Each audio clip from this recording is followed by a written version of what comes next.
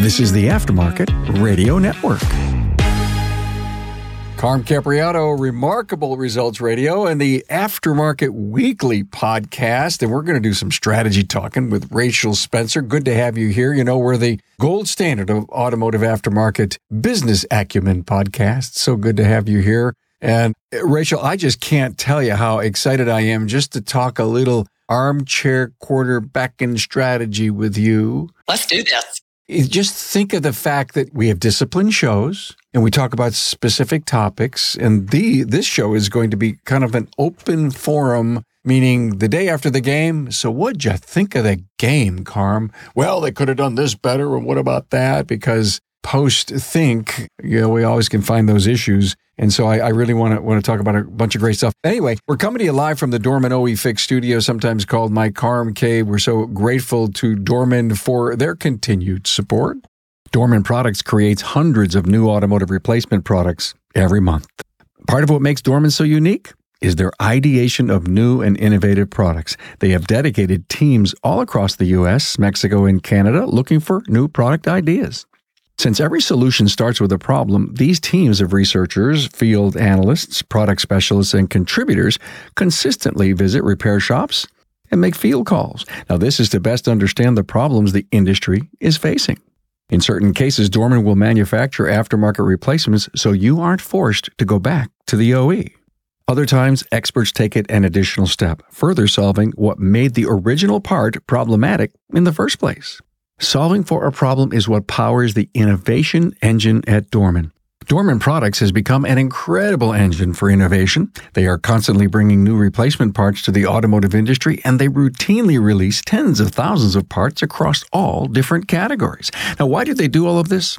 To enable technicians the freedom to fix their customers' cars and trucks. To do this, Dorman has dedicated teams focused on different aspects of the vehicle to ensure that they are meeting the needs of the aftermarket. Although a lot of their parts are reverse engineering of original equipment, they also redesign and redefine solutions such as their loaded knuckles or programmable electronic power steering rack. Dorman has invested in these OE Fix innovations to help you save time, your customer money, and prevent vehicles from coming back to your shop. In certain cases, Dorman will manufacture aftermarket replacements so you aren't forced to go back to the OE. Hey, want to know more about Dorman? Visit dormanproducts.com/tour. Hey, thanks, Dorman. Good to have you here, Rachel. You were with us on an Aftermarket Weekly a bunch of weeks ago, back in February of 2022. Thank you for all the support you have given to the podcast. Shop owner at Spencer's Auto Repair in Crum, Texas. I can't help but think, what's going on in Texas? A little 100-degree weather? Just a little bit. I think we're at 103, feels like 105 today, but I told Tracy, I said, I will take the heat any day compared to the ice and the cold. So I'm fine with it. I'm not going to complain about it. You mean I can't get you to come to Buffalo in February? No, I'm going to pass on that car. Hey, look at how hard do you work on your systems down there? And consistency in processes and systems they are literally the lifeblood of a great organization. Do you ever just, here's my armchair quarterback question. I mean, do you take a policy a week and say, hey, let's see if this is working, and if not, what can we do to improve it? Yeah, absolutely. So we are constantly looking at what we can improve with our system. So if we see that something's not working, for example, maybe phone calls, we're constantly listening to our service advisors' phone calls to make sure that they are following the processes and everything that we've put in place here. So my advisor will tell you it's called a Rachelism. We have to inspect what we expect. So I am listening to those calls, and I'm making sure that he's setting himself up for success, that he's asking for that appointment, he's asking for the sale, that he's got a good tone, because consistency beats intensity, in my opinion. I am going to title this episode Rachelism. Rachelism, yes. It was actually a joke around here. I bought him bracelets at one time. It was WWRD. What would Rachel do? I love that. So it was kind of a running joke around here. Yeah, they think it's real funny. Rachelisms. So you have to inspect what you expect. That's one of them. Close the expectation gap. So there's constantly, we've got little Rachelisms that we'll throw out there. I love that. And let me just say, there's nothing wrong with what would Rachel do or Rachelisms. And in fact, it to me sounds like it could be an infectious cultural thing inside the business, meaning what would mom do? Would my grandma want to come and shop here and before you make decisions. And if your team is second guessing what would Rachel do in this particular case, then probably, Rachel, more than not, they're going to make the right decision. Yes.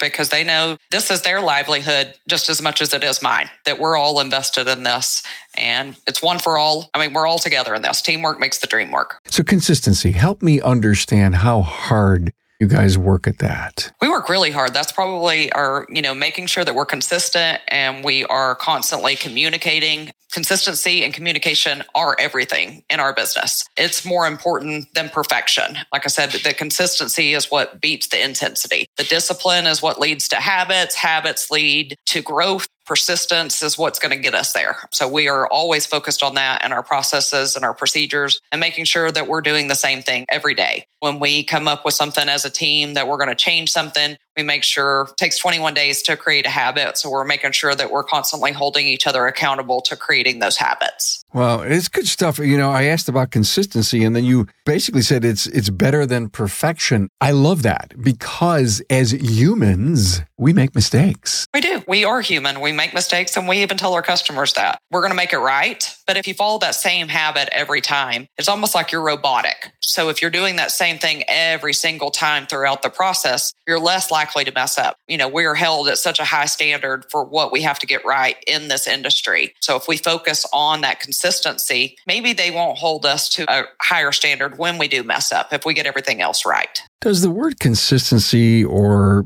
perfection come up in any reviews at all? Oh, yeah, most definitely. They want to make sure we are held at doctors get a practice. We have to get it right the first time. So we do have to be perfect. So practice makes perfect.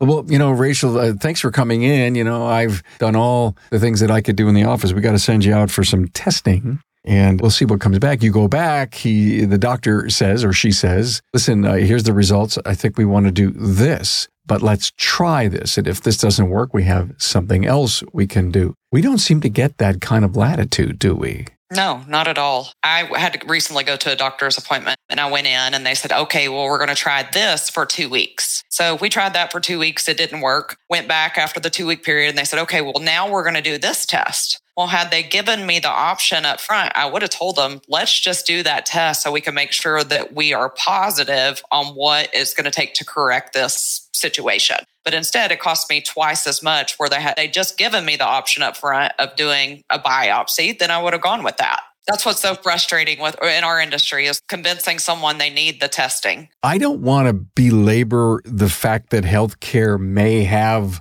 a game. I don't mean that in a negative way. But it's almost like there's no doubt that revenue generation, some doctors in particular case, like my eye doctor wants to see me every 6 months.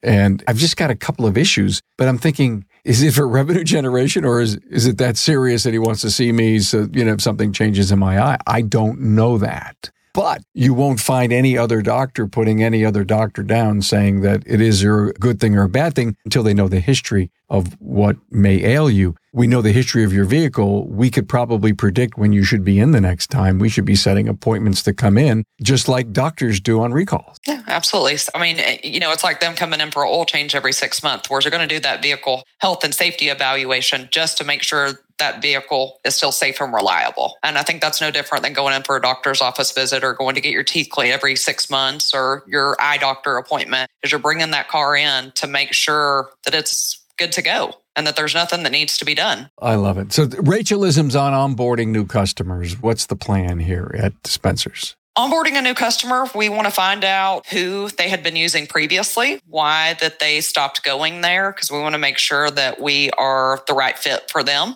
We want to find out how long they've owned the car, how long they plan on keeping the car. We want to make sure that they were happy with their previous repair shop, what they liked about going there, what they disliked about going there. Just onboard them and let them know all about us, that we've been in business since 2001, that we have financing options, that we'll be texting them the vehicle health and safety report. We have after hours pickup and drop off. We want to give them as much information as we possibly can. That way, they're not having to call us and ask these questions. If we're telling them all of this up front, especially with the financing, if we're letting them know up front that, hey, don't worry, we're going to let you know everything the car needs. We don't expect you to fix everything today, and we have financing options available for you. Our warranty is also 3 years or 36,000 miles nationwide. So if we're giving them all that information up front when we're onboarding them, we're giving them a little bit of peace of mind up front and not letting them have to come to us and ask those questions later on. Okay. So I just heard you say over communicate. I love that part. And you're giving that person the whole scope of what Spencer's is about. Ever do any of that on a pre-visit? Send them a video, send them some email, give them a link to a special page on the website that outlines what you guys are all about. Ever do that? We haven't tried it. I have heard of other shops doing it with their appointment reminder. So I think that is really a fabulous idea. I walk in the place and it's almost like when I mention the 336, it's the second time they've heard it in a couple of days. It's not like I'm overdoing it, but it's almost like putting hardener on the concept or the strategy. We try and reiterate it after we've checked them in case they have questions about how our process is or anything. They actually get a link when they check into us, and it allows them to check anytime throughout the day what the status of their vehicle is. That way they don't have to call us to find out what's going on with it. And attached to that link is to find out more about us. There's a link where it goes back to our webpage and it points to our after hours drop off and our text to pay. So there's different information that they can relate back to should they have any questions after they've left here. Okay, perfect. I love that. So Rachelisms on Service Advisor listening to their phone calls. I mean, number one, as a shop owner, where do you find the time? You've got to make time for it because your service advisors, they're the front of your business. They are the person that everybody gets to talk to. They are the person that's getting the person over the curb. So if we're not pitching, they're not catching. So we want to make sure that we are upbeat on the phone, that we're letting the customer know what to expect on their visit, everything. So we've got to be periodically screening those calls. Like I said, if you have to inspect what you expect. So listening to those calls is a very important aspect. Make sure your marketing dollars are working correctly. Make sure that your service advisors are treating your customers correctly. Make sure that they're following your processes and procedures. If you start seeing your numbers dipping, that's important. Maybe your ARO is going low. So you can listen to those sales calls and see, is the advisor presenting everything? You can listen to those calls and see, is the advisor getting those new customers over the curb to get them in the door? So there's lots that can bring to the table as far as listening to those calls to finding out what might be the issues in your business, what things are going right, or even sometimes we'll sit down all together when we have another advisor up front and listen to those calls and coach each other through that. I love that part. I want to concentrate on this call for a little bit. When you sit down, just all by yourself and listen to calls, do you have a check sheet in front of you based on everything that you feel that they should be covering on an opportunity call? Yeah, I actually have a scorecard that I use for that. And we've actually tried it. The advisor's doing it as well, where I'll send a certain amount of calls to them and they have to grade themselves as well. So it works out really well because you can kind of see if someone's score is going up or down or they're improving on their calls. That's been a really great tool for us. I can see how it would be as objective as you could get it. It's still subjective too. Well, the greeting was not as much. Well, I was having a bad day, Rachel. I'm sorry. But it's almost like they know based on that scorecard what it is that you're looking for them to do. I love it. Thank you so much for that. So how many per week would you listen to yourself? Probably 10 to 15 a week right now is what I'm able to listen to. We are trying to get another advisor on board right now, so I'm still filling in up at the front counter. So I'm listening to myself too, and I can tell the days that we are really busy. You can tell that you're kind of rushed with the calls. So it's important to listen to your own calls as well. I love it. And that verifies you need someone. I was terrible. Oh, I can't. Why am I on the counter? You had to talk yourself. Team, I need to get off the counter. Listen to this call. Listen how bad this was. It's really good. Sometimes as business owners, we are the problem. So we have to remove ourselves from the problem sometimes. Stop participating in it. So let's talk about I'm the service advisor. I'm sitting down with you and we're listening. Maybe there's other people listening too. Is it really tough for them to maybe the first couple to listen to and then after a while says, okay, hey, great. I'm going to learn something from this. You're going to learn something from this. Coach me. I'll coach you. What does it take to get that individual up to listening to themselves? I think it's hard. I mean, it's just like if I was to go back and listen to this podcast later on, I mean, you're really hard on yourself. I think you're your own worst critic. So listening to those calls, but growth never comes from comfortable places. So in order to learn and grow, we've got to be in those uncomfortable places sometimes. But I think after a couple phone calls, they kind of get more at ease and you realize, especially letting them listen to my calls or each other's calls, that we're all human and we're all going to make mistakes. And that's where we learn and grow. It seems to me that the overarching power at Spencer's is your culture. How can you put a finger on those fundamentals that make you unique in who you are? And ultimately, for so many of us out there, is how do you embed a good culture in the company? I think you just have to lead by example, that you have to do what you say you're going to do. And you want to set a good example by things that we do around here, buying each other lunch. Or I told both of my managers, take the company card. And if I happen to not be here and you feel like the guys need a lunch, we'll go do that for them. The guys don't need to know that it's the company card that's buying it. They think it's you. So we're building up other leaders in the business too. Just this morning, our shop foreman went and bought kolaches for the whole shop. But everybody takes turns by that. And they've learned that by us leading by example through that. Last week, I was out mowing the grass. It needed to be mowed. We're short staffed right now. So I went out there and started mowing. And two of my team members came out there and took the mower away from me. And the other one brought the weed eater out. So it's just that, again, that we're all a team. Teamwork is what makes this dream work. And just because it's my name on the building, they all have as much livelihood in this as we do.